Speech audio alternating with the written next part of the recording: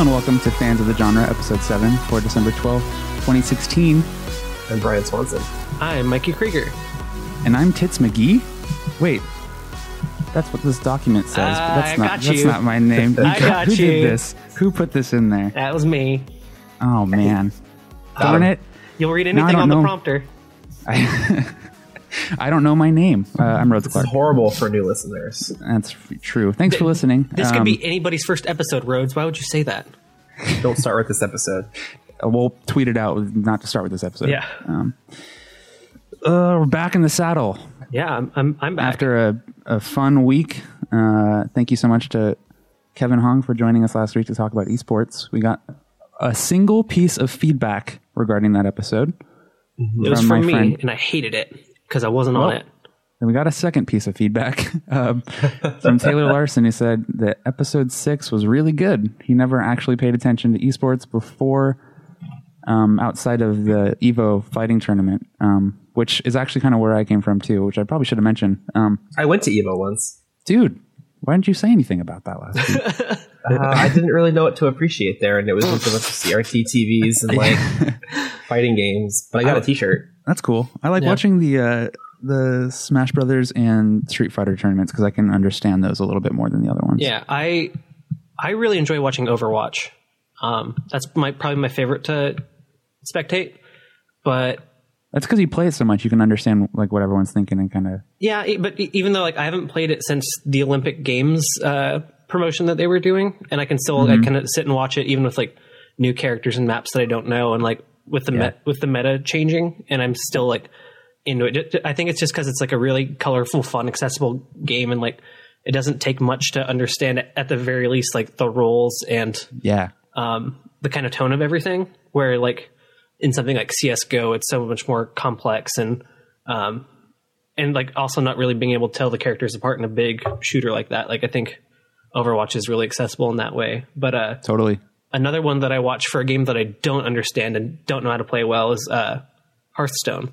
Just because it's like another like colorful and like accessible game, also from Blizzard, that like you kind of like if you have played like any kind of trading card game, you kind of at least understand like when something happens, what happens. Like, well, yeah, they make it very clear, like, oh, that person got hurt, or like that monster's destroyed, and I think they do a pretty good job of explaining. Yeah, where like I personally like just don't have the mental capacity to like understand like what all's in my deck and like what synergies I need to make. But like once you kind of see it happening, you're like, oh shit! Like you piece it together like as it's happening, even though like you don't have the foresight. Where like I can see what somebody's doing in chess, but I'm really bad at like predicting like 3 or 4 moves ahead.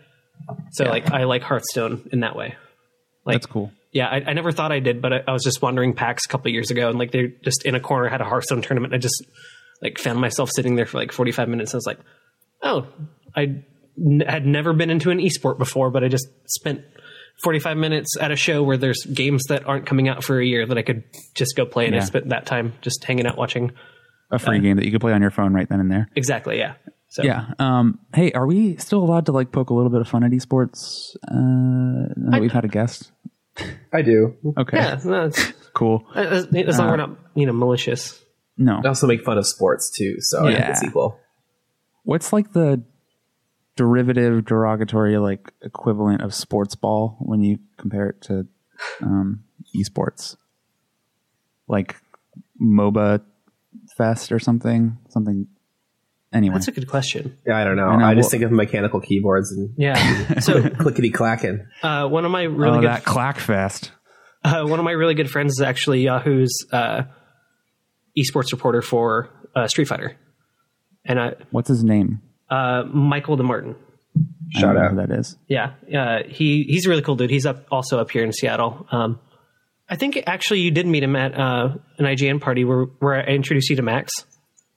Oh yeah, that's where I met him. He's really cool. I'm going to go find his Twitter handle so I can promote him. I think it's Bizarro Mike. But okay, that sounds familiar. Yeah. Michael Martin, Bizarro_Mike. Well, we're going to talk about the games we've played and a couple of other things that have surfaced into our little brains. Yeah. But first, it seems like Mikey, you might have an apology to make. Yeah, I do. a couple weeks ago, we got into the Great Potato Gate 2016 argument, where I said that baked potatoes were the worst delivery mechanism for potatoes. And I agreed. Yes. I didn't. Until I remembered that potato salad exists. Oh, that's thank the you. fucking Yes, worst. potato salad is awful. Yeah. Garbage. So Bad. I apologize for besmirching baked potatoes in that way, falsely putting them below potato salad. Potato salad's fucking awful. So I apologize to you, Brian. I apologize to the tinfoil wrapped potatoes that we all enjoy, even if some enjoy it more than others. Yeah, potato salad, the fucking worst. It's the pits. Yeah. I don't wrap my baked potatoes in tinfoil, thank you very much. But I'm glad that we could find common ground in our hatred for potato salad. maybe Potato salad. mayonnaise. Yeah, no, like anything think mayonnaise based, I cannot enjoy. So I used to be very anti-mayo, and now I can have it on things if I'm not thinking about it. But like potato salad is all mayo. It has to be like the smallest trace amounts of mayonnaise. Yeah, and like I'll do an aioli. Oh yeah. can't Oh, be yeah. mayo. Okay. Yeah. Absolutely. Wait, it might just be mayo, but at least it tastes like something else. Yeah. So, Cool. Brian, do you like mayo? No, and when it's on something that I eat, I think about it for like the next week. Yeah. So have either of you guys I seen hate Undercover that. Brother? No. Yeah, no. The Eddie Griffin movie? Oh my gosh, it's so great. Maybe. Yeah, it's kind of like a blaxploitation spoof movie with Eddie Griffin, Dave Chappelle, handful of other great actors. I think Chris Kattan's the villain. But he goes undercover as like it's this like 70s like soul guy who's like an undercover agent, and he goes undercover as a white dude, and so they're trying to train him to like mayonnaise, and so like they give him a watch with a secret hot sauce dispenser, and he just like drains this like mayonnaise sandwich in hot sauce, and like that's how I would need to enjoy a sandwich with mayonnaise on. I need to just drown it out in like some Something Frank's Red Hot or something. Ketchup. Okay, we should have an entire segment in the future dedicated to the best hot sauce because Oh my god, yeah. My roommate and I are aficionados. We'll bring Evan would on love just to to take talk notes. about hot sauce. Yeah, like Yeah. he would absolutely love that. Like his dad just sent him home with a care package of just an assortment of hot sauces randomly. Like That's what my dad does for Christmas. Like he'll just get me. but 4 or see, 5 this hot wasn't sauces. even for Christmas. He just went home to visit for like a weekend, and his dad just sent him home with this like package of like hot sauce samplers, and there's like 24 different hot sauces in there. I Wow. love it. It's great. So video games. Yeah, this is a video game podcast brought to you by fans of video games. We've played them. I actually played something other than Titanfall 2 this week. We actively play video games. Yeah. It's Yes. actually how I identify. I'm a gamer through and through. Gamer first. Hashtag gamer. When someone asks me what I do, I'm like, oh, dude, I'm climbing the leaderboards. Play the video games. I play the video games. I get the high scores, and I can't even pretend. Put them in my Twitter bio. Yeah, check out my Twitter bio. Who Gamer wants to first. start? Can I start? I never start with this section. Yeah, you should start. You already tease the audience. Yeah. So I played some Telltale games, but I'm going to save that one for later. Cool. But I'd like to talk about my brief re-entry into No Man's Sky. Okay. So for people who don't know, No Man's Sky is a first-person space exploration game where every single planet is randomly generated for you as soon as you land on it, basically. I think, or as soon as you discover it. No, it's not randomly generated. The universe in the game was procedurally generated. So Right. the worlds weren't handcrafted, but it's not like whenever you go to one, it's randomly made for you. Sure. Okay. So the universe already exists, but it was okay. That makes sense. Yeah. And I haven't played it since my last save was September 5th. So it's been a while. Yeah. And they released this huge update that fixed a lot of problems people had with it. It's a fine game, but I revisited it, and I was on a space station, and I immediately just hopped in my ship and flew to the closest planet, which happened to be a moon of a planet that I'd already discovered. I haven't discovered this moon yet, and I landed on it, and I immediately remembered like why I was so interested in it in the first place, and it's just like just being able to wander around a planet and not have any real objectives can sometimes be like really freeing, and just sort of if you just let that game kind of wash over you, you sort of forget all the problems that are with it. But like, it was like a pinkish planet with like electric blue water and kind of an orange horizon line. And it was just really cool. And there was no plants, and there, as far as I could tell, there were no animals as well. So I could just wander. And like the planet around which this moon orbits was like right in the horizon, and it was just this huge semicircle. You know, it was just like it took up your entire field of view, and I just kept walking closer and closer to it until like it was all I could see. And I don't know, it was really nice to revisit that, even if it was literally just for like 20 minutes. And then, of course, when I wanted to get back into my ship, I had wandered so far away, and there was no like transportation beacons. There's no way for me to get back to my ship without walking all the way back. So I was like, okay, I'm not going to play this game tonight anymore. Yeah. But I might revisit it some more because I like that feeling of just like being lost in space, basically. Yeah. Like all the bugs aside in that game, which that's how my game ended. I clipped through the earth and I couldn't get out. So I was stuck in this like, just the empty middle of an earth, and like, I didn't have grenades, so I couldn't like blast my way through the ground and try to sneak out. Like, and it created both, like it automatically saves twice for you. So, and like my last actual save was so far back. So I just gave up on it. But even before then, I was kind of like still debating on whether or not I wanted to keep playing it. All of my planets were either like totally barren moons or like very dangerously radiated planets. So they were all that kind of like Call of Duty 4 or Fallout, like brown and gray color palette. They all just sort of look the same. Yeah. And so like my first planet was like extremely radiated. So it threw extra systems at me immediately at the gate. And it's a game that doesn't really explain anything to you. Right. And you have to upgrade those systems to be able to like deal with them. You have to upgrade your suit and stuff. So like if you're immediately thrown into a really hostile area, you're kind of boned for a little bit. Exactly. So like that's how I started the game. And the planet was like larger than interesting. Like I really did just get like have some really bad luck in the planets that I ended up getting populated near. But yeah, like I think I uninstalled it to make room for something else, and like haven't gone back.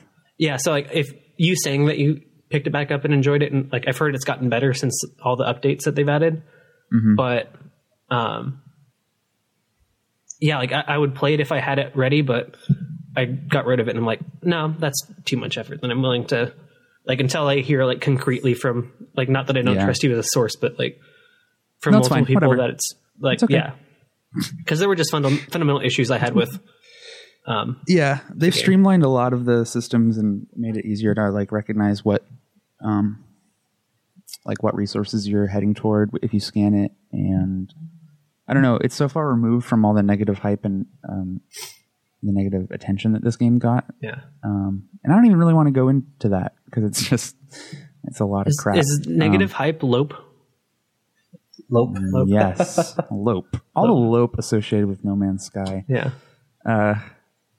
It just felt kind of nice to like let it impress me, you know, and not think about it too critically, because it was impossible to like play that game and not think about the attention surrounding it when it came out. So that's totally fair.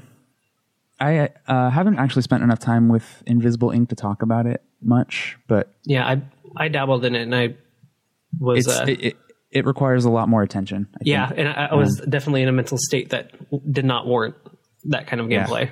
But I'm excited to dig into that a little bit more because it's extremely. It's interesting. Yeah. Is this on PlayStation? It was free on PlayStation Plus. So throughout the month of December, if you're hearing this in the same month and you have PS Plus and a PS4, check it out. There's no reason not to. So. Like the presentation of that game is so close to being absolutely everything that I want. Like if it leaned a little bit into like a cyberpunk vibe, I would probably be just like so deep into that game. But it's kind of a like near future tech spy game. Yeah. And so like it's interesting, but it's a little vanilla. Like the art style is great, but just in general, like the theme is might be a little vanilla, but this takes the like input and like gameplay of a game like XCOM that I love, and actually adds more layers to it. So I'm playing this the way I feel like I'd play an XCOM game. Okay.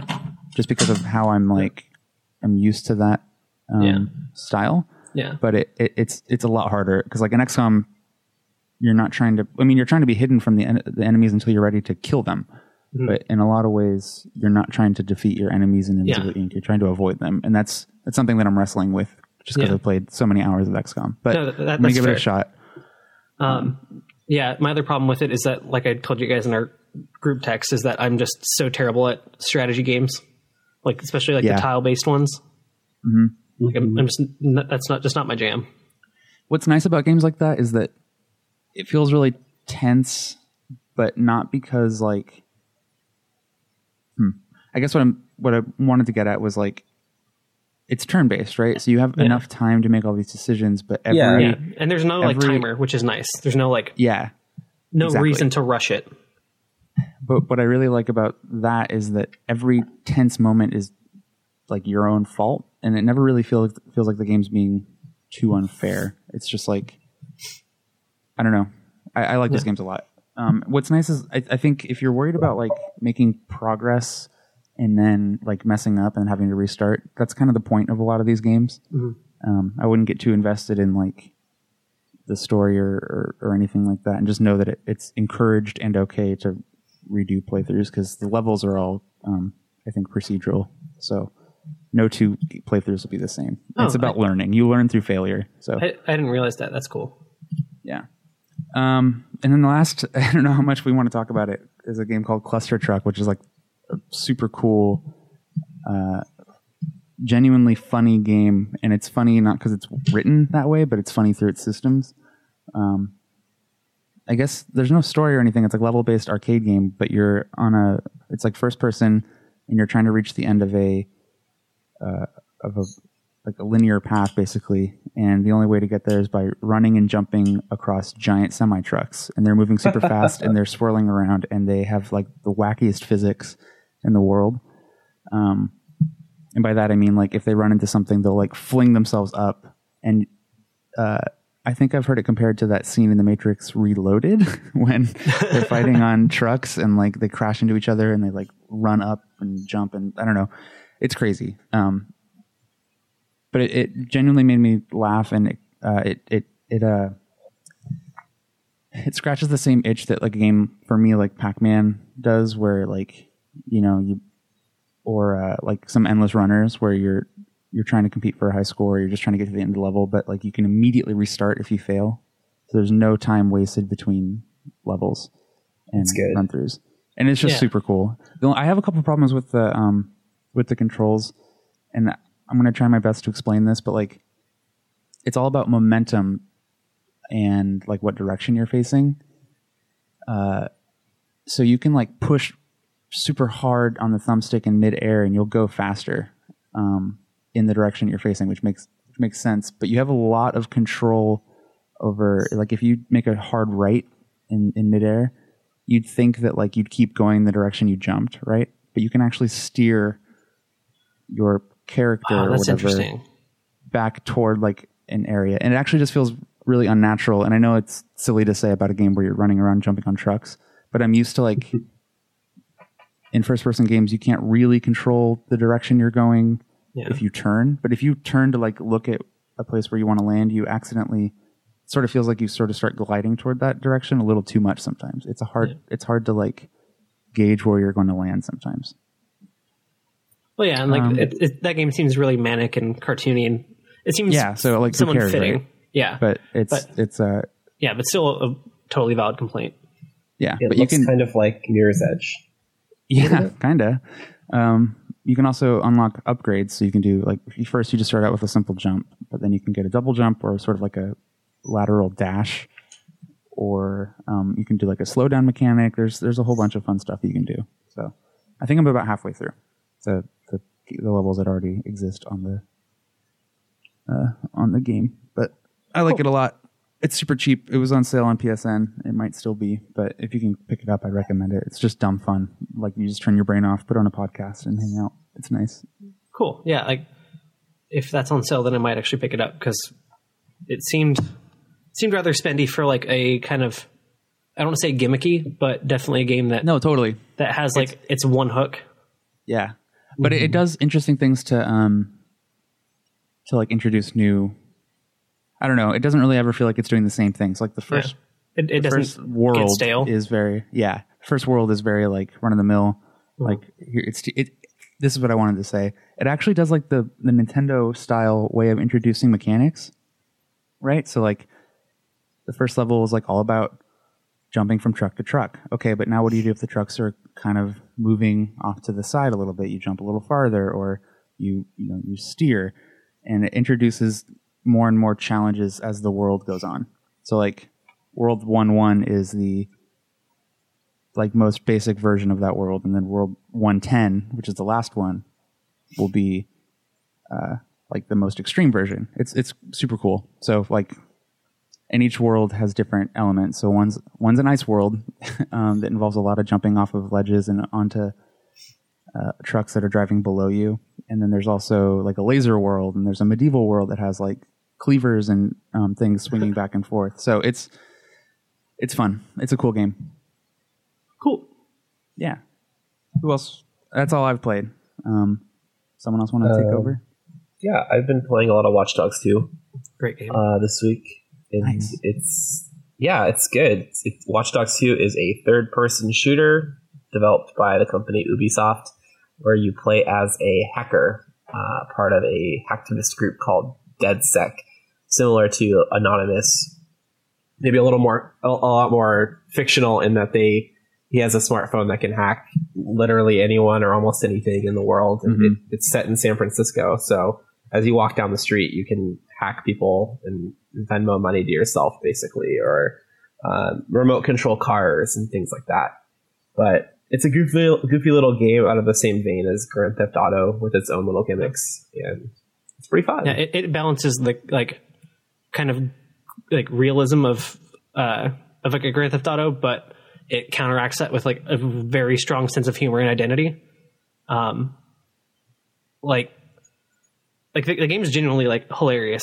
Like I found myself like laugh out loud laughing at that game multiple times. It's got a really like I hate to say like a strong character, like that kind of trope, but like a very well written and well rounded, like legitimately autistic character that never once is like any kind of like stereotypical like he's just a punchline. Like it's a very dynamic character who happens to be like extremely autistic. Yeah. Like it handles like trans characters well. It handles race well. It like balances so many different things, and it's very smartly written and actually just a hell of a lot of fun too. Like I think I don't know if I told you guys, it might have been in a different chat with friends about video games, but You talk to other people about video games, Mikey? I'm sorry. Oh my gosh. What the heck? But I was playing Skyrim, and I had to go to this area of the map that I hadn't been to, and I had to go like far beyond any fast travel points I had. And I was just like, I'm sick of open world games. I'm just going to put that down. And then I picked up Watch Dogs 2 and just like ran around and just goofed off. Yeah. So like even with me kind of just being really exhausted of open world games, like I still really want to go back and play Mafia 3, but I'm just so exhausted with them. Yeah, I think I want to play Mafia 3 too. But from what I've heard, it seems like a little bit more. I feel like I'm overusing this term, but like run of the mill open world. Like it's not necessarily doing anything super special with the genre. Well, and what I heard was really great about it was its story and like it's kind of its world building, where you're a black man in it's like 60s New Orleans, and so like you're New Bordeaux. Yeah, well, yeah, like a New Orleans like city, and like depending on the neighborhood, you'll be treated differently. Like if you steal a really nice car, cops are going to be more likely to come after you than if you steal like a crappy car from a ghetto. Right, and it's also based on like where you are in the city. If you are in a poorer, like lower income city or part of the city, and you do something bad, the cops will come much faster than. No, sorry, they won't come at all. Yeah, they don't pay attention much to that part of the city. But if you're in a more well-off, wealthier area, they'll exactly. So those are the reasons why I want to play Mafia 3. But but I have heard that it's just a very kind of generic, bland open world game in that sense. So, but like the world building and the narrative is supposed to be really cool about it. But yeah, I'm just so exhausted with open world games. But in spite of that, I still keep picking up Watch Dogs and like having fun just running around, and like it's just such an enjoyable and for lack of a better term, just fun game. Like it just lets you enjoy it. I think that I've been enjoying the story for the most part so far. I think that the thing that the game struggles the most with is, while it does a lot of identities very well with the characters, I think sometimes it struggles with just the fact that the whole cast is a bunch of very young folks in their mid-20s. Sometimes the interactions can feel a little bit forced, and there's a really, I think, sort of oddly placed moment where they go to a music festival. Yeah, where they go to the Burning Man thing. Yeah. I think it's actually like kind of fun. Like they kind of poke fun at the characters, and they depict the characters as like partying and being drunk all the time, but like not like obnoxiously. Like I think I think it's actually like really subtle and nuanced in the way that they kind of like approach the characters, and like they don't handle the age thing quite as well as they do others. But for games that largely involve like these characters are millennials, and definitely like I feel like do a pretty good job at representing them as such without like being disparaging about it. And you know, the bar is so low to get millennials right in pop culture. Like, yeah, it's pretty impressive that they get it as good as they do. Like, yeah, I'm so sick and tired of being marketed to as a millennial, and seeing weird representations of people our age as like, you know, lazy and whatever.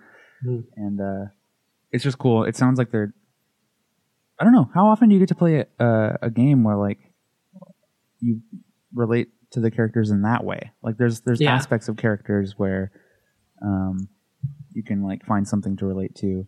Yeah, so like the main character is a black dude from Oakland who has like gotten into a lot of trouble.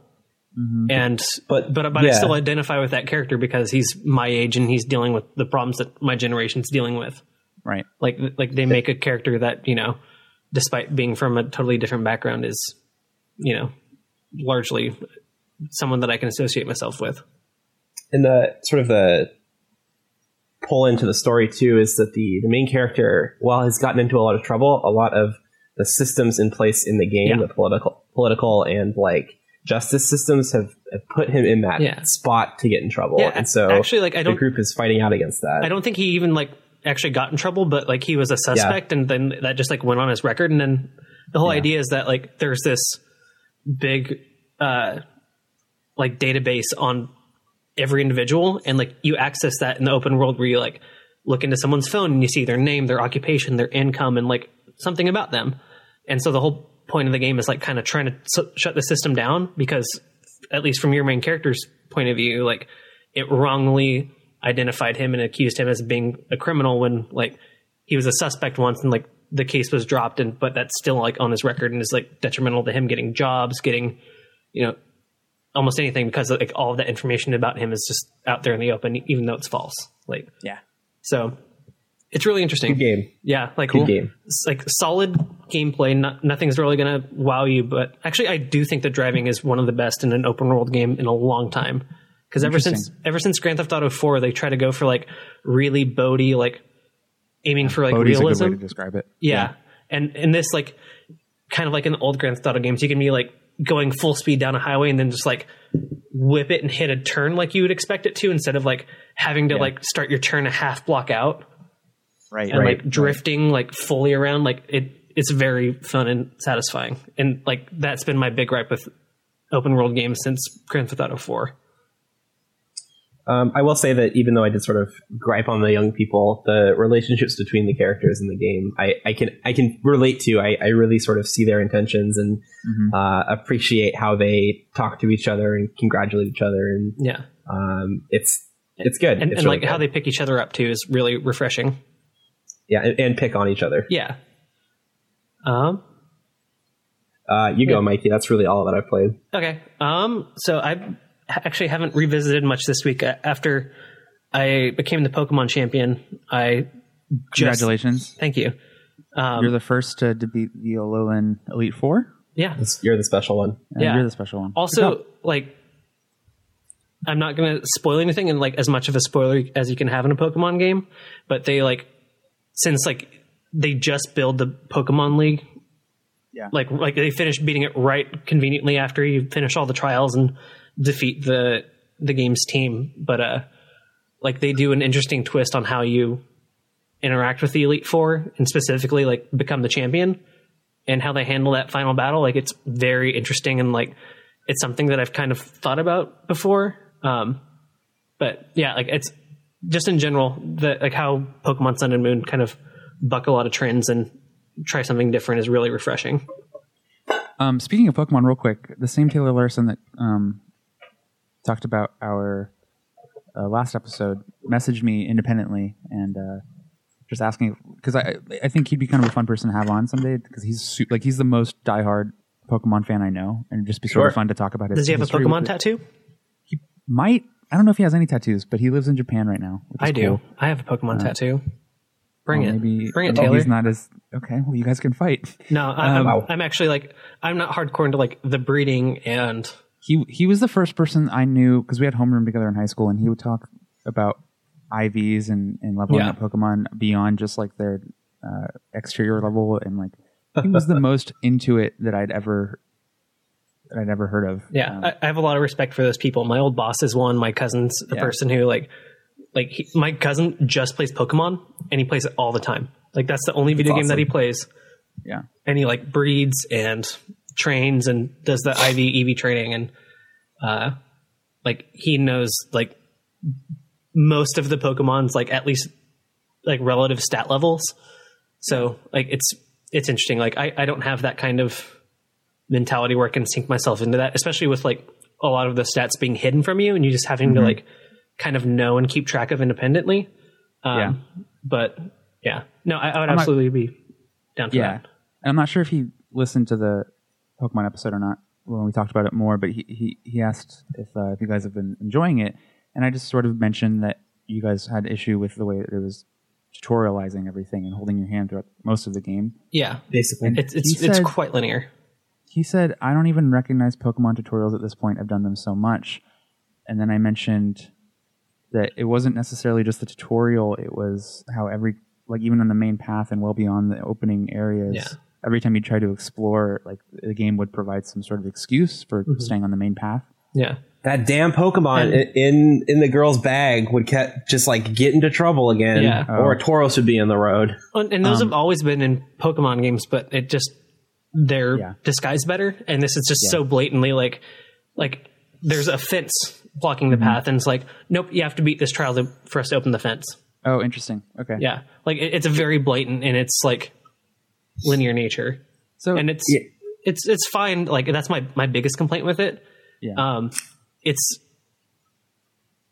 like it's up. I don't know where to rank it. And like before this, I knew which generations I liked the most and the least. This is a really hard one to place because it is so different that it's like, in some ways it's the best, in some ways it's not that great. Like I think folks in the really hardcore like Pokemon sphere may rank it as like super high, super good, because they can look past the story and because they probably only play it once and then do everything else. It actually is one of the best stories in a Pokemon game, to be fair. Like, yeah, that's what he mentioned too, that it was the most consistent and good storyline. Yeah, and that actually makes me want to play it more than. Yeah, because in like Pokemon X and Y, like there's some like crazy plot, like we're gonna destroy literally everyone on the Earth that isn't Team Flare in X and Y, and this one is like, no, like we're kind of like there's been some weird disturbances, and we're checking out these creatures that may or may not be Pokemon, and then someone tries to take control of that Pokemon, and like Team Skull is just trying to be like a bunch of just angsty kids, and like Team Skull's Team Skull's really interesting and like funny, like they really like kind of highlight their incompetence, and like they even talk about it, like, and like there's a lot of like weird layers of like deepness to it, where like there's these kind of subplots that are just like from characters that you just run into. Like someone posted one about like this guy who died, and like his Machamp saved him and like died from like sadness after he had died, and like he just like talked to a character in a graveyard who's like at her husband's gravestone, and like she's like tells this quick story and like that's like really deep and like that's it.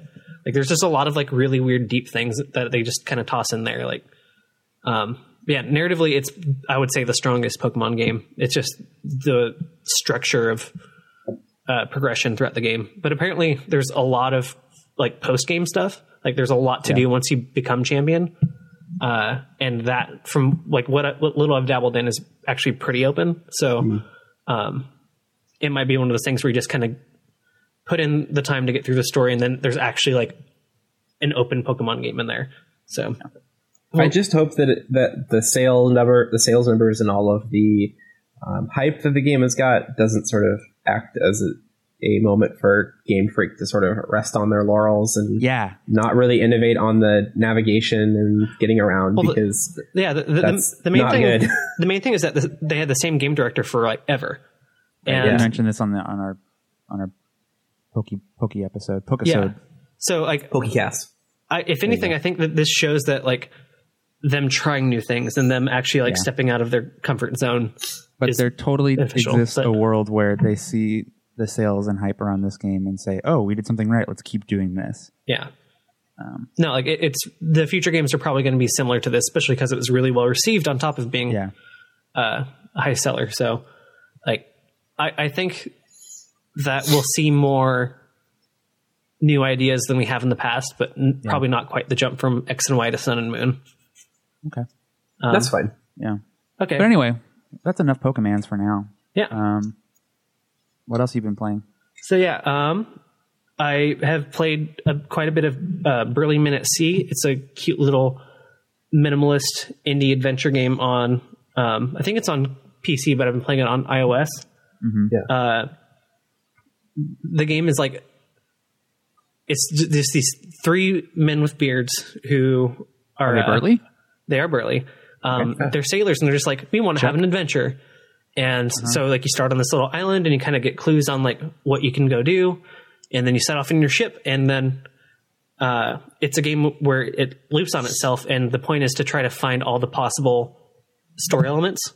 Mm-hmm. So like the first thing you do is you get swallowed by a whale, and you can choose to either stay in the whale or escape. And there's a couple different ways that you can escape. And like, it keeps having these narrative branches that go out. And like, the whole point is to discover as many of those as you can. So it's like, the first time is probably like 30, 40 minutes. And each time that you progress through, it'll start cutting out a lot of the filler. Mm-hmm. So like, you don't need to talk to the same people to do things that you've already done before to get to these new branches that are farther down the line. And it's just really charming and cute, and it's written really well. It's got a lot of like heart and humor to it. I think it was like $4. This is the game we saw at PAX, right? Yeah. The game where like, you go into the blacksmith shop, and like him like hitting like a sword or whatever with his hammer is literally like a ding ding sound, like somebody's making it with their mouth. Oh, okay, that's awesome. That's like it's got these like little tiny touches, and it's just really cute and charming and funny, and especially because you get to it in like one loop's like 20 minutes, and so it's a really nice way to like try to play through one loop that you haven't done, and like trying new things. And it's like really good for a short session. Like the first time I picked it up, I played it for probably about 2 hours straight. And then I keep randomly picking it back up for another like run through at a path that I haven't tried yet. So, I think Grace picked it up after PAX because it was already out after or at that time, right? No, I think it came out like maybe a month ago. Okay. Yeah. Cause Polygon did a live stream when it came out. I don't think she's played it yet. But it is 1000% up her alley. Yeah, it's a very Grace Bloom game. So I've been playing that. I finally started playing Oxenfree. I think I'm close to the end of it. Like another game that's just written extremely well.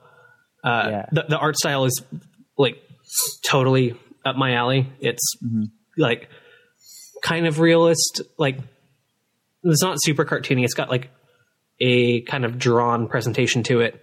And the characters kind of have like I don't want to say cell shaded because it doesn't have the same shading thing, but that kind of style. Right. Like the way that the 3D models interact with a 2D plane is really pretty and interesting. And then it's it's another adventure game it's dialogue driven. So you go through and you keep making these dialogue choices that change your interactions with different people and your relationships, and decide how you progress through the game. And like, there's a couple small puzzles, nothing really hard. It's more of like another kind of somewhat linear experience. Like, there are a couple branching paths, but there's no like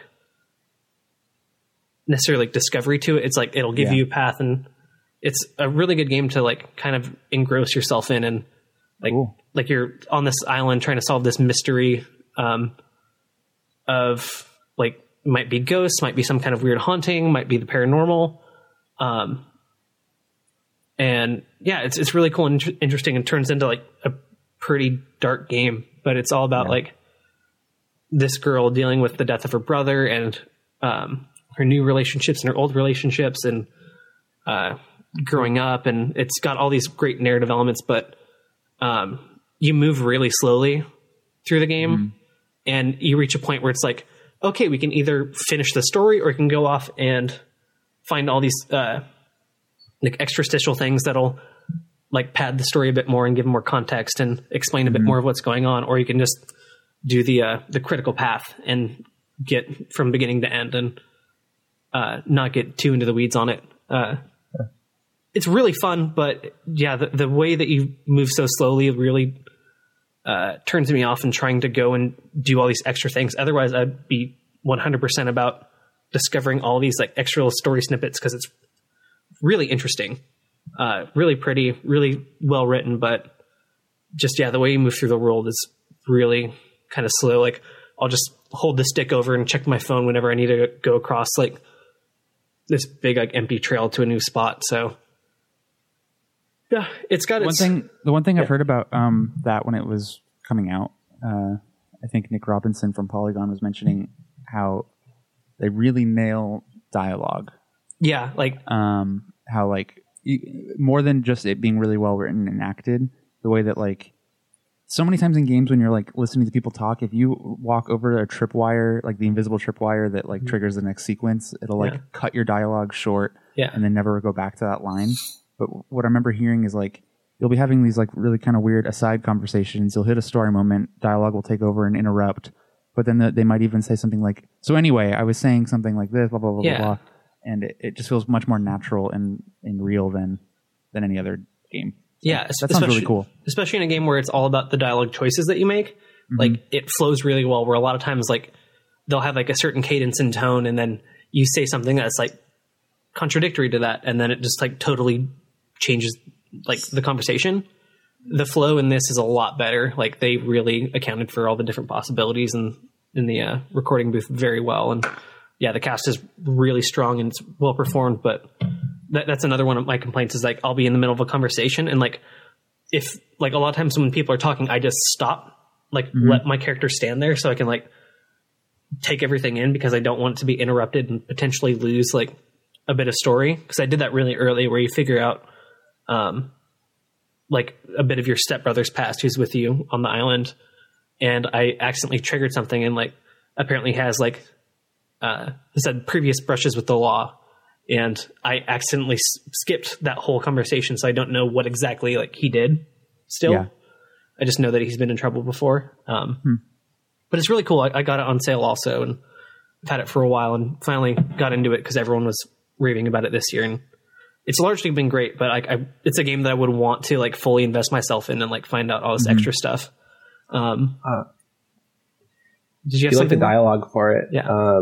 They also created the iOS app game for the TV show Mr. Robot. Oh, that's right. So if you two want more of that really good dialogue, you should watch Mr. Robot and then play the iOS game. It's like $2. I still need to watch it. Me too. It's a good show. Hey, as a quick aside, you guys don't care if we run a little long? No. You guys have anywhere to be? Yeah, okay. I've been thinking about that. Like, I've been trying to monitor it, but I think this episode's going for about 40 right now. But I'm cool just talking. Yeah, it's been a minute. It's been a minute. Yeah. So the last game I played that somehow everybody's fucking in love with, and I do not understand it. I started playing Let It Die, and it is one of the most uninspired, boring, and like poorly constructed games I've ever fucking played. Hey, and this isn't the hot take section yet, buddy. I'm talking about what I played.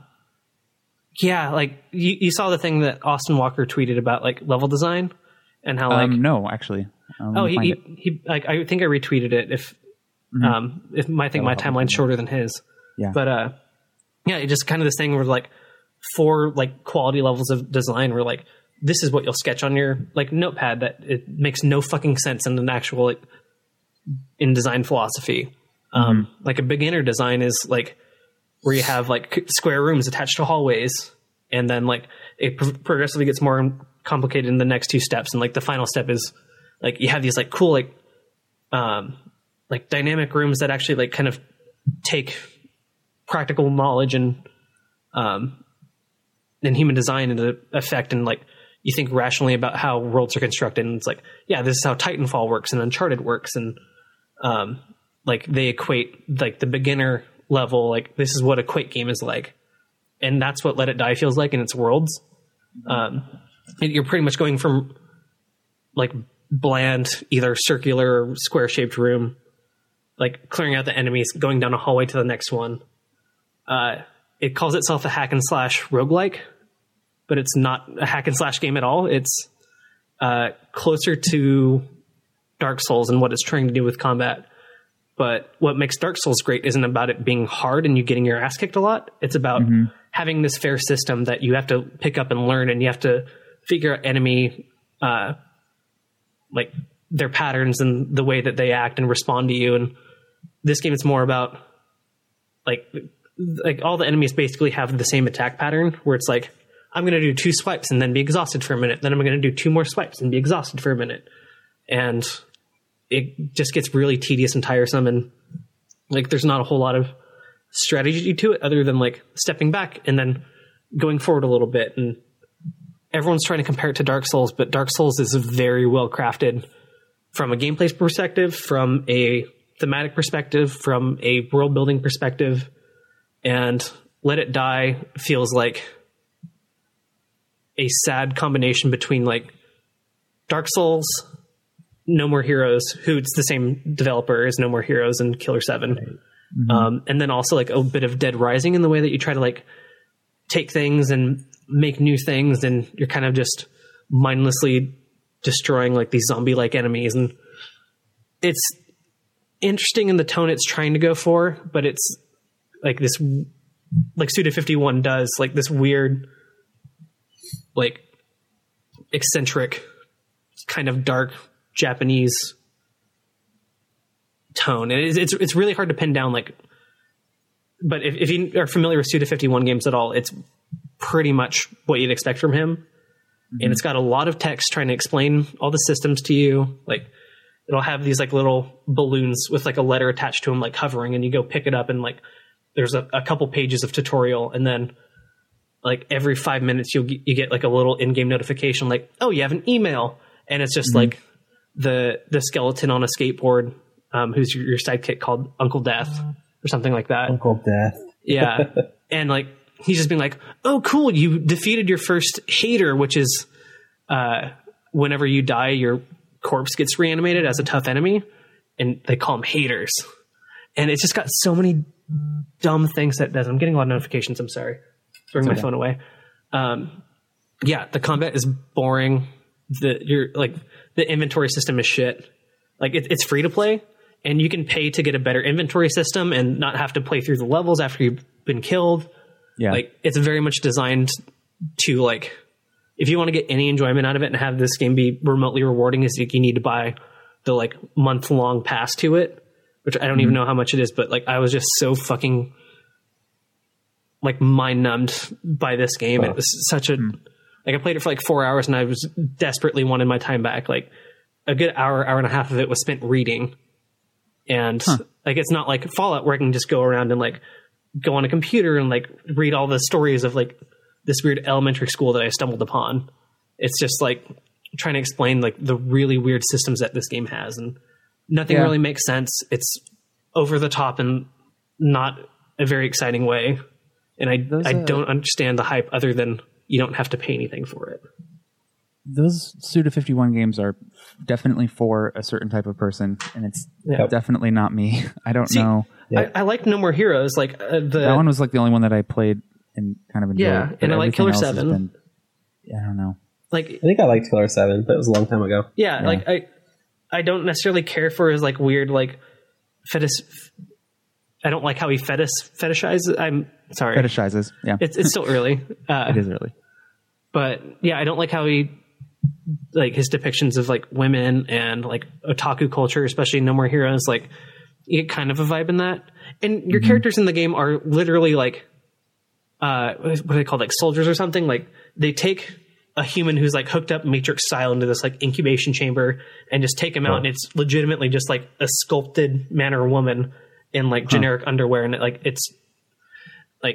it's just so bland and God, I hate that game so much. And I haven't actively hated a video game in so long. Like even though I did not enjoy my time with No Man's Sky, I didn't hate that game. I fucking hate Let It Die so much.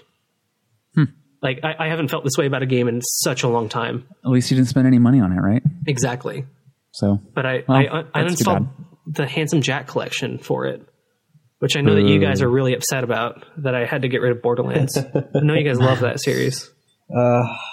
Borderlands. Let's move on. Okay, that's too bad. I might try it out just because. But by all means, try it out. Like it's like I forget how many gigs it was. It's a pretty hefty download, but at least try it out. Games. I just play bad games. Yeah. I did not enjoy it. Yeah. Well, I'm going to move into my topic. Okay. It's been steaming for a little while. Yeah. So, Grace and I play almost every single Telltale game that comes out, with the exception of Minecraft. And I don't think that we're normal for doing that. I think most people... Well, first of all, Telltale makes point-and-click adventure games, but they're very light on interaction. It's mostly just trying to like get the story. Yeah, it's episodic. It's like an interactive story. Yeah, with like light puzzle solving. And I think that most people, and there's no data that I've seen to back this up, most people probably just buy the series that they're interested in. Like if you're a Game of Thrones fan but not a Walking Dead fan, you're only going to play the Game of Thrones Telltale game. Like, but we started with Walking Dead, and that's like how we kind of started bonding and hanging out, and that's a really important game for our relationship. I think it's really cool. And then we've played every single one that's come out since, and they release like 2 a year.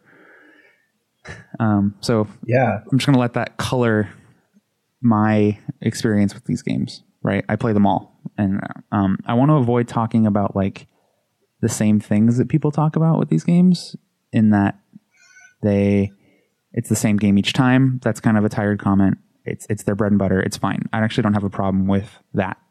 It being the same way. I don't have a problem interacting with each game the same way you do with the one previous. I also recognize that they do put out a lot of games, but like I said before, not everyone plays every single one. Mm-hmm. So we started playing Telltale Batman when it came out, and we've played through 4 episodes. We finished the 4th one this week. And I think that, I don't know, I'm probably just sick of them, right? I think I can see through every single game. Like right. This is also a very common complaint, is that the choices that you make, the games are advertised as being very player driven. Like you make life or death choices at like key moments throughout each episode, and they happen. You can predict when you're about to make another one. Well, and after you make one, like there's a setting for it, but like by default, whenever you make one of those like really important situations, they're like, Alfred's going to remember that. Well, so in episode 1 of The Walking Dead, or season 1, there's an option to turn it off. They've since, for whatever reason, removed that. Oh, I didn't realize that. So now, really no matter what game you're playing, you will see so and so will remember that. Yeah. And I turned it off when I played season 1 of The Walking Dead because I thought it was more. I felt more attached to the story. Because then like you're expecting later on, it's like, oh yeah, like Charlie. Yeah, that colors your expectations. Yeah, exactly. He's gonna be pissy later that whenever you have the chance to save like that guy's son, Duck, or not. Oh, and yeah. And he's like Earl's gonna remember that. Yeah. And so, and it's just like, okay, yeah, he's gonna bring up his son in the next episode. Cool, got it. Right. I think something that's really important about what you're saying too is when you play your first Telltale game and it's based off of some TV show or fiction that you're really invested in, it feels like a really novel concept. Yeah. You are interacting with actual characters from Game of Thrones or people that you really have grown to like in the Walking Dead game. Mm-hmm. But once you start playing 3 or 4 of them, you start to realize how much or how little impact you really have on the world and the story once it gets toward the end. Yeah. I think my problem with it is the problem I have is with most games that have some kind of karma system, where it's like you're either making a good choice or a bad choice. And I feel like Telltale more and more keeps stepping in that direction. Where in the first one, you could definitely be like middle of the road on a lot of things in the first Walking Dead. Yeah. And in Batman, I feel like I'm making the right decision or the wrong decision. Well, you're either making like the Batman's an violent asshole decision, or the Batman's a detective decision. Yeah. Like there's one where it's like, do you want to like brutally beat this man to death in front of a camera, or do you want to just have him be arrested? It's not as clever, I think, as they want it to be. And you know what? The more I'm talking about it, the more I realize that my problems with it, with the Telltale as a whole, might just stem from Batman in particular. Because I had a lot of, I was not super excited to play it as big of a Batman fan as I am. Mm-hmm. But it actually surprised me in the first couple episodes with the risks. It was, quote unquote risks.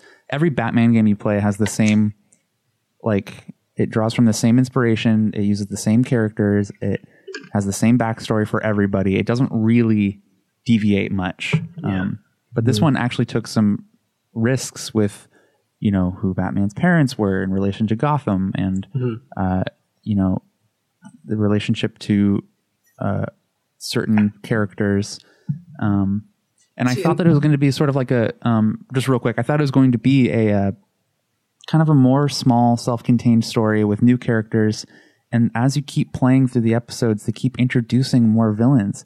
And it's the same problem that every Batman game has, where it's like, just fucking pick one. Tell a story about one bad guy without having to introduce everybody. I feel like that's something Telltale does a lot, where in like Game of Thrones, it's like, oh, this episode we're going to have Ramsay Bolton, and then on this episode we're going to have Marjorie. And like in Borderlands, it was like, oh, we're going to have this playable character, and then the next of it's like, oh, we have this character from the series, and like in Walking Dead, it was like, oh, Glenn will be here this time, or the guy that has the farm, Herschel's going to be in there this time. And I feel like that's something that Telltale just in general has a problem with. But I might agree with that.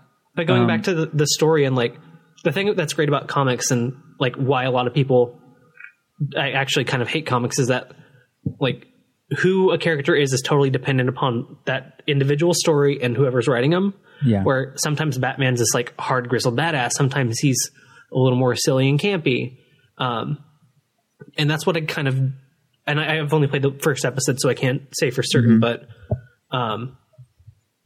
like I like that it's like, oh, like, do you want to be like more of the Dark Knight Returns, like really brutal Batman, or do you want to be like more strictly non-lethal? And like, I wish you could straight up be like, do you want to kind of be campy Batman, or do you want to be hard Batman? Like, well, I do like how it lets you choose between like solving situations as Bruce Wayne or going in as Batman. It does feel like there is and it's totally dependent on who you are, but it feels like sometimes there might be a more appropriate situation to be Batman or Bruce Wayne.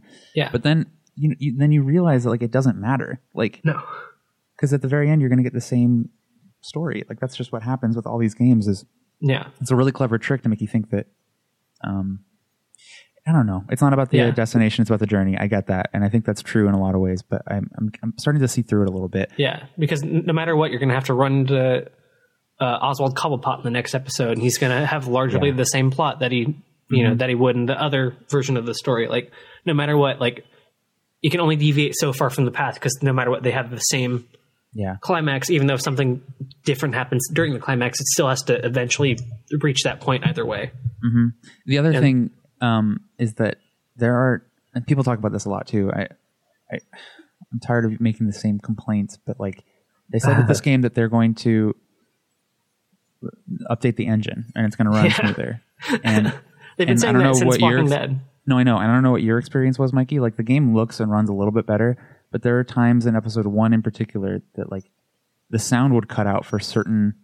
I'm playing on PS4, by the way. I'm not sure if that makes a huge difference or not, but like there would be a really high intensity action scene, and like all of a sudden, all sounds but Batman's footsteps would cut out. So all you're hearing is footsteps. Or like you wouldn't hear punches land, or you wouldn't hear things would be delayed.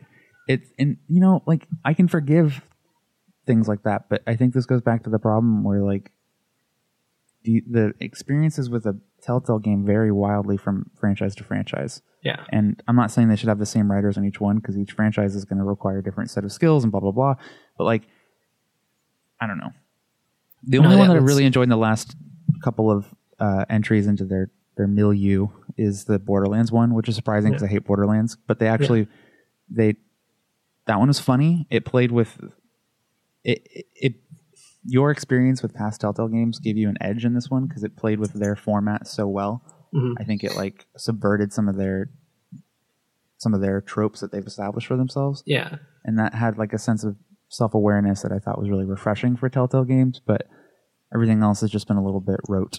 Yeah, well, that universe is so broad and silly that like you can take so many different approaches with it. And right, like and when you look at Borderlands, they've added story in the main games, but it's not really about that. So like they had a lot of freedom to sort of tell whatever story they wanted, which is nice. Yeah, and like there are very few like identifiable characters that you need to like truly like respect and like like no, like this character needs to do this thing and they need to act in this way. Like you have Handsome Jack, and then I think that you have Handsome Jack, Claptrap, and then like Tiny Tina, who are like pretty much the only characters that are widely recognizable from the franchise.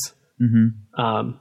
So like you're not really like stuck to anything, and I think the only franchise that they've done other than that where they had that freedom was Wolf Among Us, and I think that is probably still their strongest I think it's entry. Probably their strongest one, yeah. And I mean, I think they had a lot of weird freedom with Minecraft too, making it a voiced narrative, but I never played that one, so I can't say anything about it.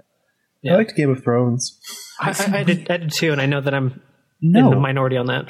That one's bad. It just felt it was like candy. Yeah. It didn't really have any substance. I knew that everything in that game was going to have absolutely zero effect on Game of Thrones as a work of fiction. But I liked the Foresters. I'm excited for season 2.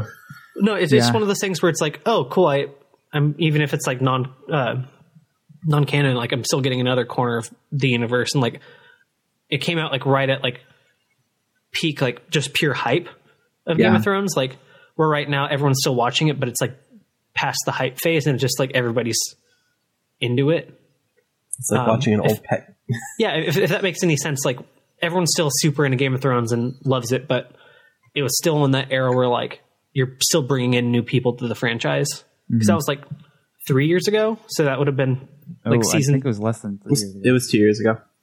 Is it? Okay. Well, yeah, that would have been like season 3 or 4 then, where like you're still building a lot of things and still bringing people in. Right now, it's it's in the final stretch, so right now everyone's just kind of buckling in for the end, and the people who have been there for a while are there and ready to ride it out, but you're not really bringing in too many new people at this point. So it was right around that time where it's like, yeah, just give me as much Game of Thrones as you possibly can. And I think they staggered it. So like after the season ended, they started releasing the episodes of the game. And so then it was a nice way to like coat the off season for the show. Yeah. I'll call it right here. If HBO is happy with Game of Thrones' Telltale game, there's going to be a Westworld one. God, I sincerely hope so. Like that would be kind of cool. I would, especially if you could like do your you're just in the park, like have a little bit of that of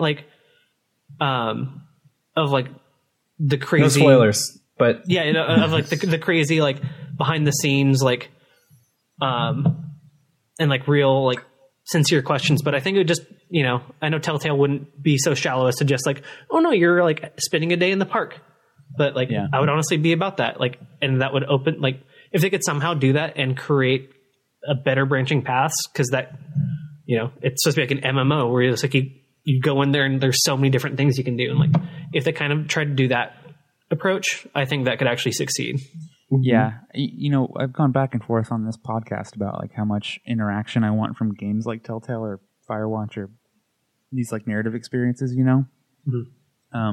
The other thing that I'll say about Telltale games is like, if you go back and play season 1 of The Walking Dead, there was definitely more interaction. There's more puzzle elements. And they've since become, like you said at the beginning of this topic, like interactive stories.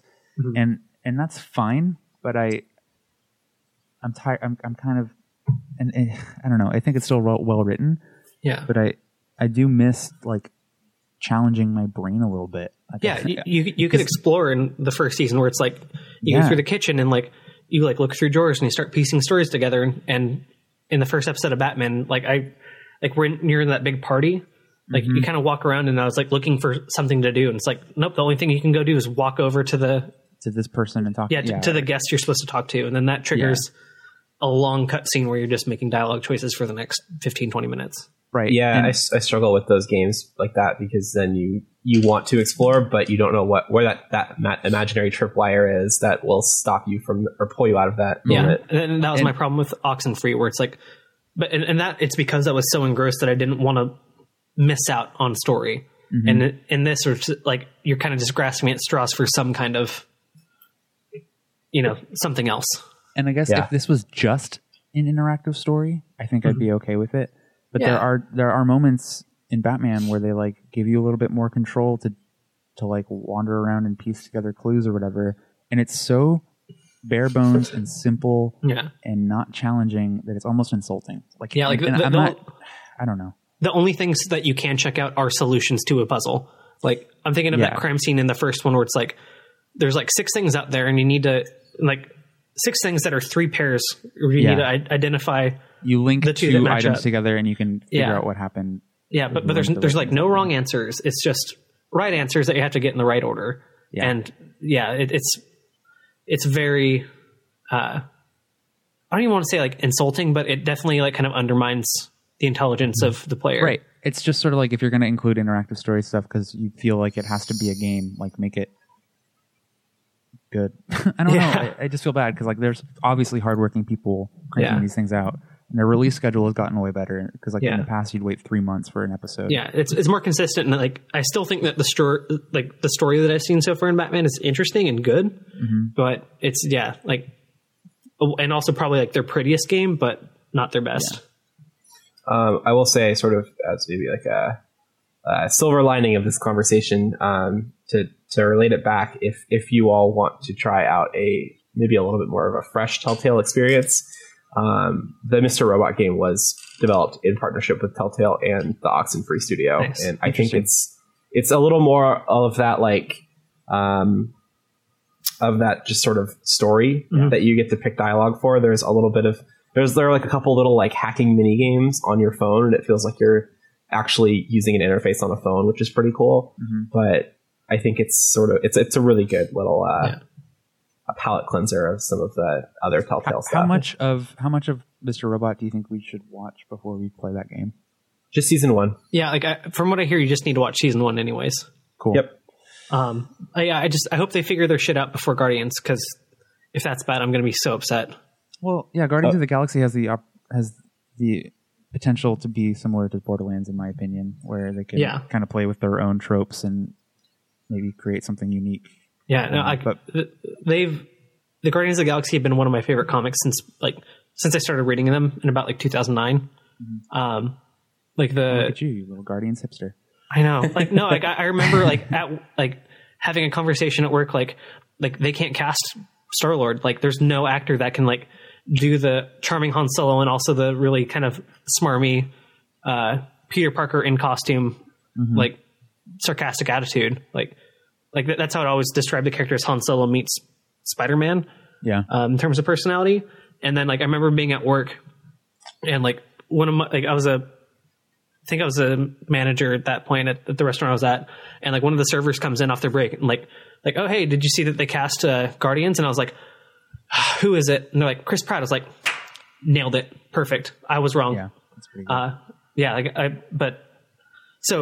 I've always had that like feeling of like, please don't fuck up Guardians. And like the movie was so good, and the trailer for Volume 2 looks fantastic as well. But I always have that in the back of my mind, like just do Guardians right. Like that's the one thing that I need them to nail for me. And like so far it's been great, and I'm actually really happy that it's like such a big success. Like where a lot of times you want to be like, oh well, I liked it before, and like this was my thing before. I'm like, yes, please everybody like enjoy Guardians as much as I did. Yeah. Like I just hope they bring in Cosmo, because Cosmo and Rocket are a really good duo. Cosmo's a talking dog. You're a talking dog. Yeah, he was actually in the first movie as a cameo, but yeah. Oh, cool. Any other topics, my boys? Yeah, that one ran a little long, but yeah. It did. That's fine. I wanted to talk to you guys about delays, because a game that's been delayed for quite a while finally came out, The Last Guardian, and which I'm excited Fantasy to play. Came out within the same True. month. Yeah. You know? No, absolutely. And I like, while we like had a pretty good discussion about the one negative take that we saw on Last Guardian, like a lot of people that I've seen on Twitter just like are enjoying the little moments of that game so much that I really actually want to pick it up and play it. Listening to certain people talk about it makes me more interested. The first review I read was Polygon's, which was a little bit harsher on it than a lot of others. Yeah. And then actually on this week's Rebel FM, Arthur Geese talks about how like he's been reading criticism of people that he thinks would, quote, not let the Ueda magic wash over them. That's really good. You know, aside from like controls and camera stuff, I think I might actually be interested in it, because Me too. I really liked Shadow of the Colossus, and actually played it when it came out on the HD re-release when I was in college, and I like still really dug it. So yeah, like Steve Gaynor like posted a few thoughts, I think just like super briefly. And I was like usually when Steve Gaynor likes something, I'm like, okay, this at the very least is something I should look deeper into playing. And so yeah, like I'm really excited to pick that up. But yeah, that's finally here. Persona 5 has been pushed back so many times now. Like it got pushed, I think, from this holiday to Valentine's Day, and then got pushed back again to like April or May. Yeah. The game that I'm actually really anticipating that keeps getting pushed back is the like re-release of Read Only Memories, which is now called 2064 Read Only Memories as an acronym. So 2064 ROM. Yeah, like because like we were talking also about that game where you tried playing it and weren't really super into it, but I played it for the first time at PAX, and it was this newer version that has a voice cast and has I think updated music and actually like more story content in the game. And for context, it's a point and click adventure game set in this pixelated cyberpunk near future, and it doesn't have like the dystopian cyberpunk. It's just like it's a lot more like realistic possibility of a future where, you know, we're just having like these debates about like sentience and AI and augmenting yourself with technological enhancements, and it's not quite as extreme of a take on cyberpunk as like Akira or Ghost in the Shell or anything like that. It's a lot more kind of modern and relaxed, and it was created by the people who do Gamer X, the LGBTQ. Oh, really? Yeah. So it's a partner of them. I think some of the people from Gamer X are developers on it, but like it was kickstarted as a game that was like intended to be made as a socially inclusive game. So like at the forefront, it asks you what your pronoun is, your preferred pronoun, and it's got a bunch of different options, and then you can even just write in your own. And it's got a lot of queer characters in it, and like it handles them really well, and like that's kind of the intention of the game. But I think that it's a much smarter and deeper game than that. But yeah, so like I played it at PAX with the voiceover, and then I bought it there because they had it on sale for like $6 when it's normally like $20. And it's going to come free with the update. Like with the update's going to come free with the new content and voice cast and stuff. But I tried playing it when I got home in the like vanilla version of it. And I know that you weren't impressed with the game. And to be fair, I honestly wasn't when I played it without the updates. Yeah, So I can't really speak to its quality. I played for 5 minutes, and it's just the whole the way you interacted with the world wasn't really my thing. See, I don't know. It feels a lot more like an old school point and click adventure game from LucasArts, and it's very, very much like it's better than NES quality like pixel art, but it's kind of a similar feel, like a very rudimentary pixel art, but still I feel very charming and very distinct in its visual flair. But yeah, like the voice cast adds so much to it because it's very well casted, and like your main partner who's like the brunt of the dialogue in the game. Like it's supposed to be this really cute character, and it doesn't quite come on as well as whenever the voice actor is doing the character. So I'm really anticipating that game because I know a lot of people love it. People were crazy about it. I think it came out last fall on PC. And then when the new version comes out, it's being produced by Sony and it's going to come out on PSN as well as on Steam. Yeah. Cool. So yeah, so I'm really excited about that. But what do you guys do to deal with delays? Because another big one is apparently Zelda's not going to release with the Switch in March, and yeah. So I don't know. For me, usually when a game gets delayed, between 3 and 6 months, I think that's usually pretty good. But then I think about, I don't know if I'm excited for it already. I kind of anticipate what it's going to be like to play it in the month that it was announced to come out. Does that make sense? Yeah. It's already slotted in my brain for that point in time. Same. So when it finally comes out, I'm actually less excited for it because it's I was supposed to play this. Yeah.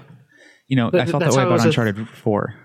Yeah. And that's how I was with No Man's Sky, because that was supposed to come out in June, and then it got pushed back to August. Right.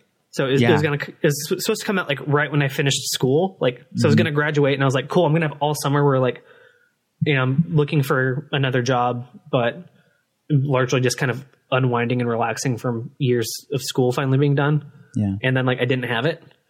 And so it was just kind of when it came out, I was, kind of I didn't enjoy it as much as I thought I would. So yeah, a little bit different. It's tough to know it's tough to know how much of that is the game not being what you want it to be, and also it came out later than you wanted.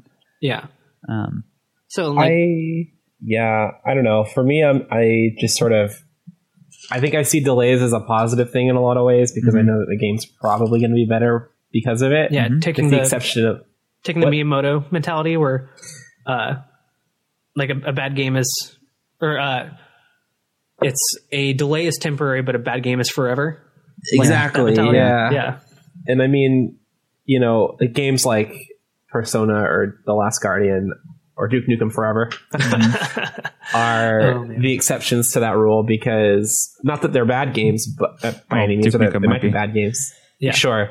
But that doesn't happen super often, I guess. Yeah. For the games that I want to play, Breath of the Wild will come out. Exactly. I'm going to buy a Switch day one regardless.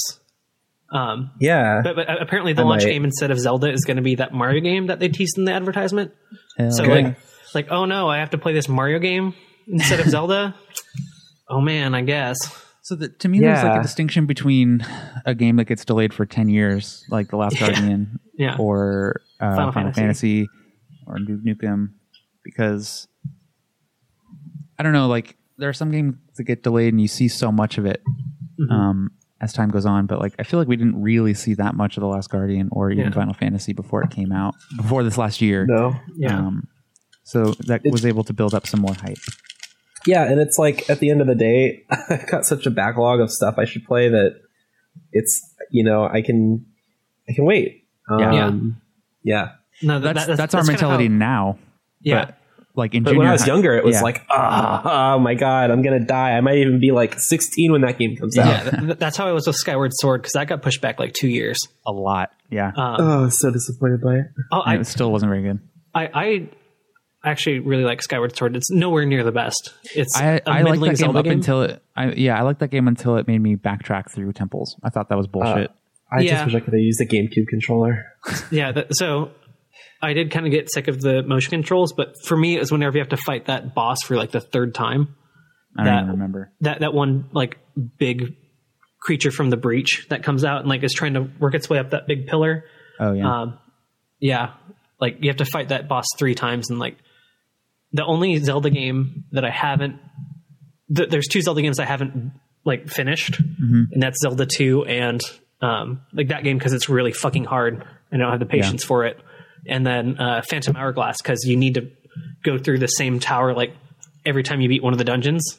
And they did a similar thing with Spirit Tracks where it's like you go through the same tower, but you just totally bypass the earlier floors of it. And then you just go straight to the next one. And in Phantom Hourglass, you had to retread the same dungeons and actually with the time limit. And it was just really fucking infuriating. Yeah. Like that's the only Zelda game that I didn't beat out of just frustration of like retro difficult game.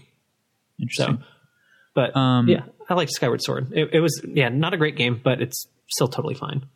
So dealing with delays, I guess I just sort of deal with it. Like I don't know. With Last Guardian, I think I mentioned in our group chat, like if this had come out 2 years ago or even a year ago, I think it would have landed with a bigger splash. Yeah. Or not like a week into December. Yeah, December is a weird time. They probably thought they could own the month with a December release, but it sort of feels like that's where publishers send their games to, not to die, but they don't expect it to do very well.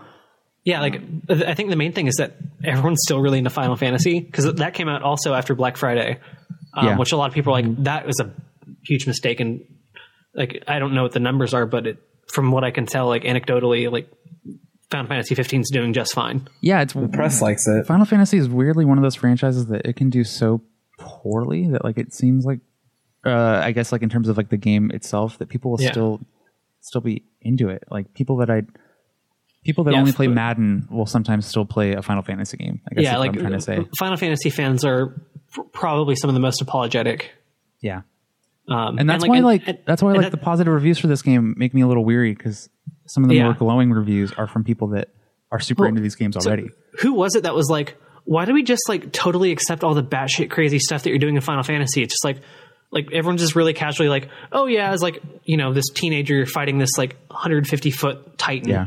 Like, and just like fending off his punches with your like normal size sword. Like everyone's just so ready to just like be okay with that. It's like, oh yeah, that's Final Fantasy. And I think that's crazy.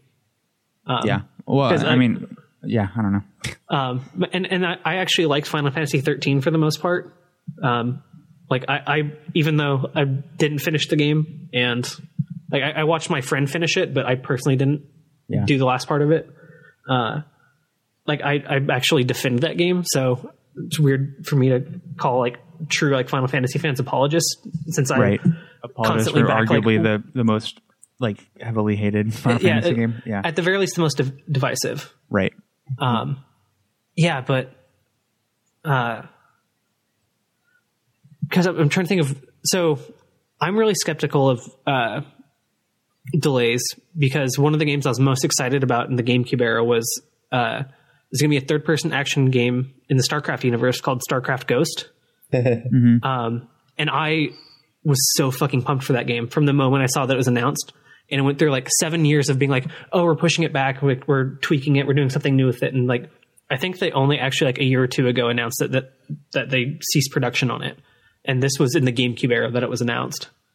Yeah. And it's just like one of those things that like game got pushed back so much. And like same thing with like Doom 4 and PT, and like the Silent Hills, like so many times there's some things like, oh, it's on hiatus or getting delayed. And like, I think we're at a point now where publishers will be quicker to just scrap a game. Star Wars 1313. Like that's a game that I would have like dropped everything for. Like that was the one game I was anticipating over everything else. And then it like kind of got pushed back and ultimately it shut down because Disney bought Star Wars and they kind of revamped the way that they do games. But I don't, I'm at the point where I'm just starting to quit assuming that something's going to come out. And it's kind of exhausting. I think we're all at in our lives. It's easier to like just kind of let a game come out and then enjoy it. And we follow the industry pretty closely, but like I don't really find myself getting excited for things as much as I used to. Yeah. After No Man's Sky, I'm going to be much more skeptical about games that are coming out. Like the exception I have is going to be with like Mario and Zelda. And my personal one right now is Yooka-Laylee, and that's specifically because it's the exact team that made Banjo-Kazooie games. Yeah, I'm excited about that. And like everything that I've seen about it is absolutely everything that I wanted from it. And so that is the one game that I'm like, yes, I'm so hyped for this game. That's the one game I'm like truly letting myself like be vulnerable to. But otherwise, yeah, I'm just like super hesitant about everything else, especially after No Man's Sky. Don't pre-order games. Yeah, that too.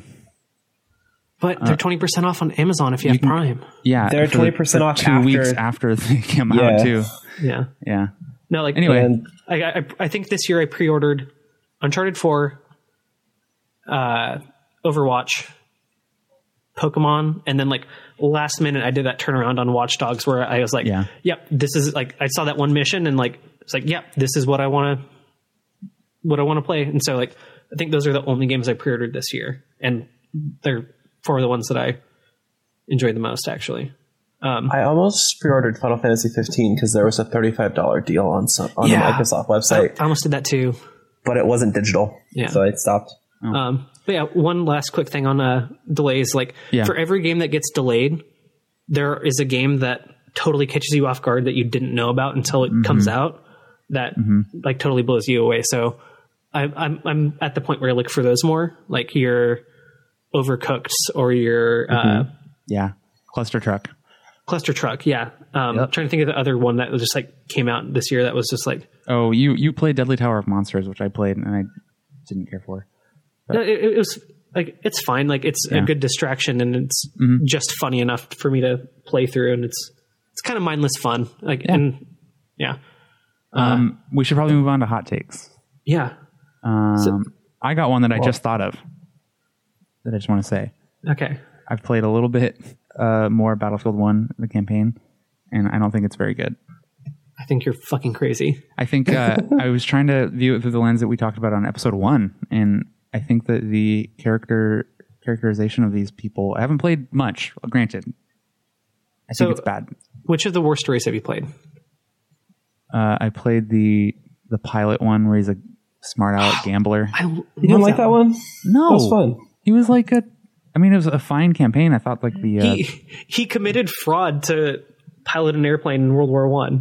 Yes. And like he's just such a smarmy dick about it. And like the dude that he pretends to be is some dude from class, some dude that comes from wealth, and like he actually bets to like be the person flying his plane, and he loses, and he's like, oh, well, I'm just gonna like tie you up and just do this anyways. Yeah. I think it's just so like, especially for a game that's like so serious and it's telling these like, these war stories. I thought it was actually like really refreshing.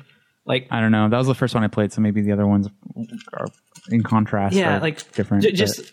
I was playing it through like trying to compare it to, because like I got that game as like, this is one of the like 4 first-person shooters that are coming out this year that I'm getting, and so I'm like trying to gauge my experience on like whether or not I picked the right one, like what I expect of first-person shooters, and that just subverted like the kind of military bro shooter vibe that I always get from games where it's like, I don't remember the characters, much less their names. And like, even though in this game, I don't necessarily remember the names of the characters. And I think that's only because you do like 5 different campaigns, all from the points of view of different people. So it's hard to remember when there's so many going around, but I absolutely remember the characters.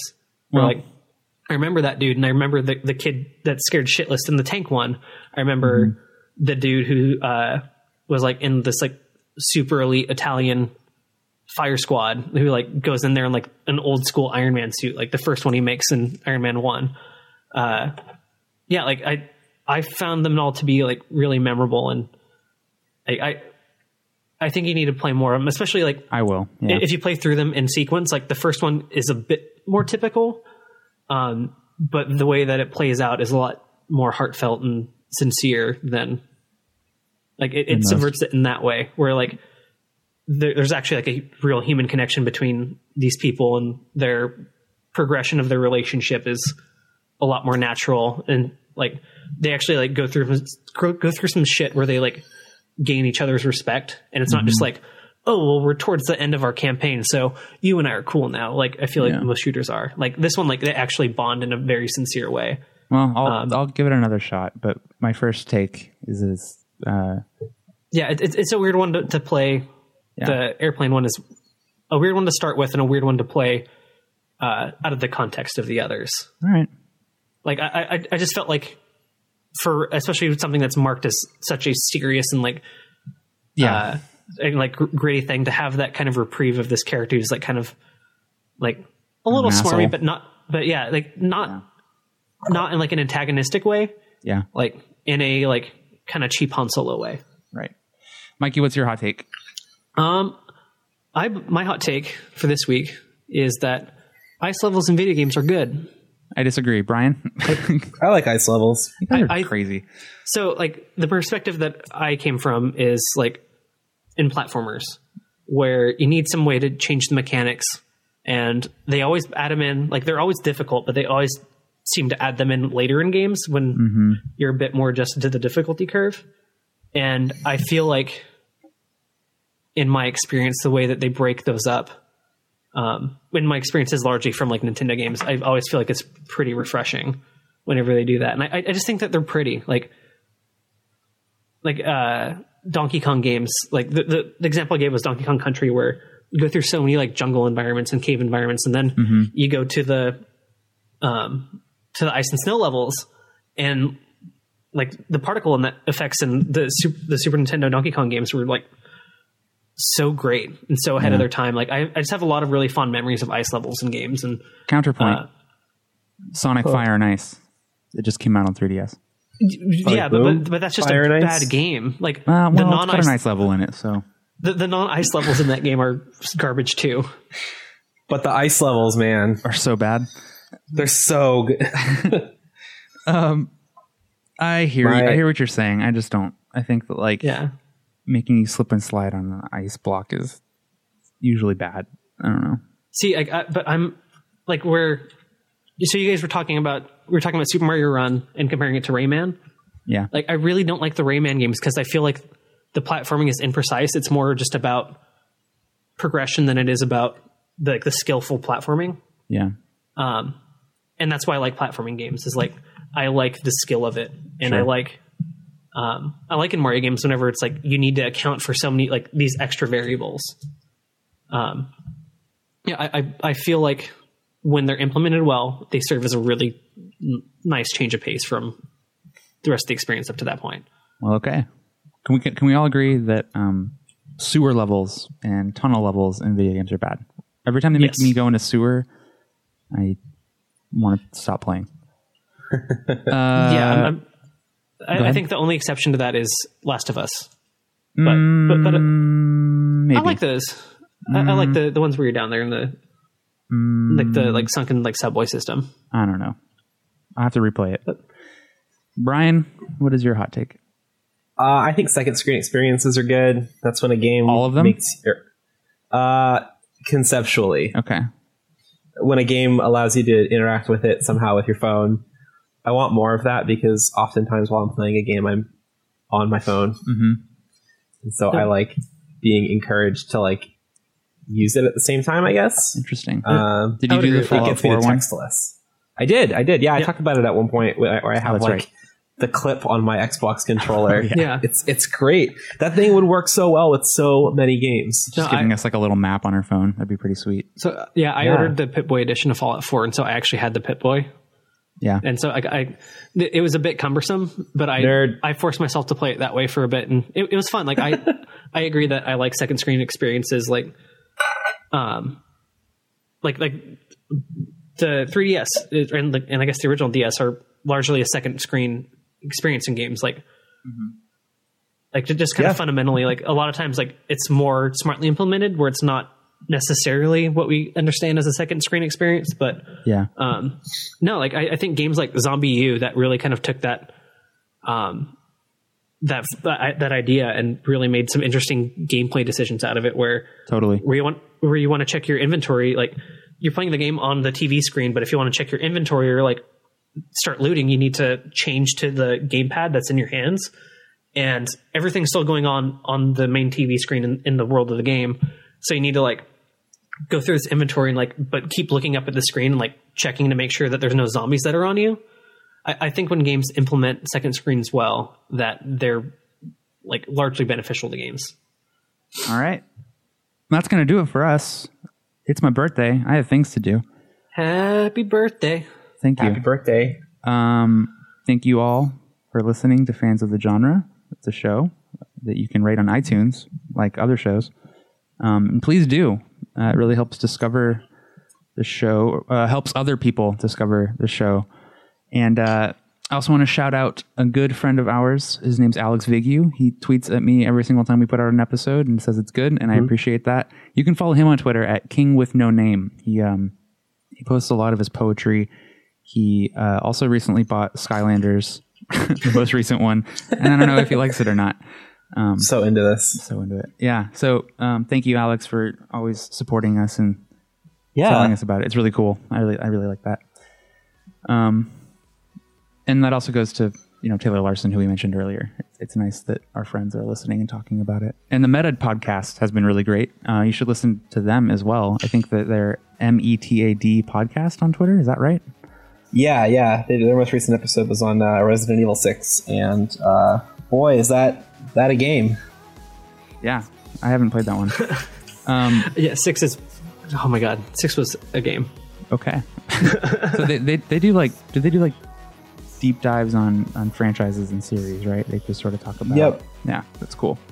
Yeah, they've done Zelda. They're doing Resident Evil. I think they've done another one or two. But it's pretty interesting stuff, and they're good friends of mine from high school. Cool. Go ahead and give them a listen, and you can follow me on Twitter at Rhodes Clark. Brian is at Brian T. Swanson. And Mikey is at Mikey Krieger. Yep. And you can also follow the show at Fans of Genre, where you can send questions and feedback. But that's going to do it. Thanks for listening. I've got birthday boy things.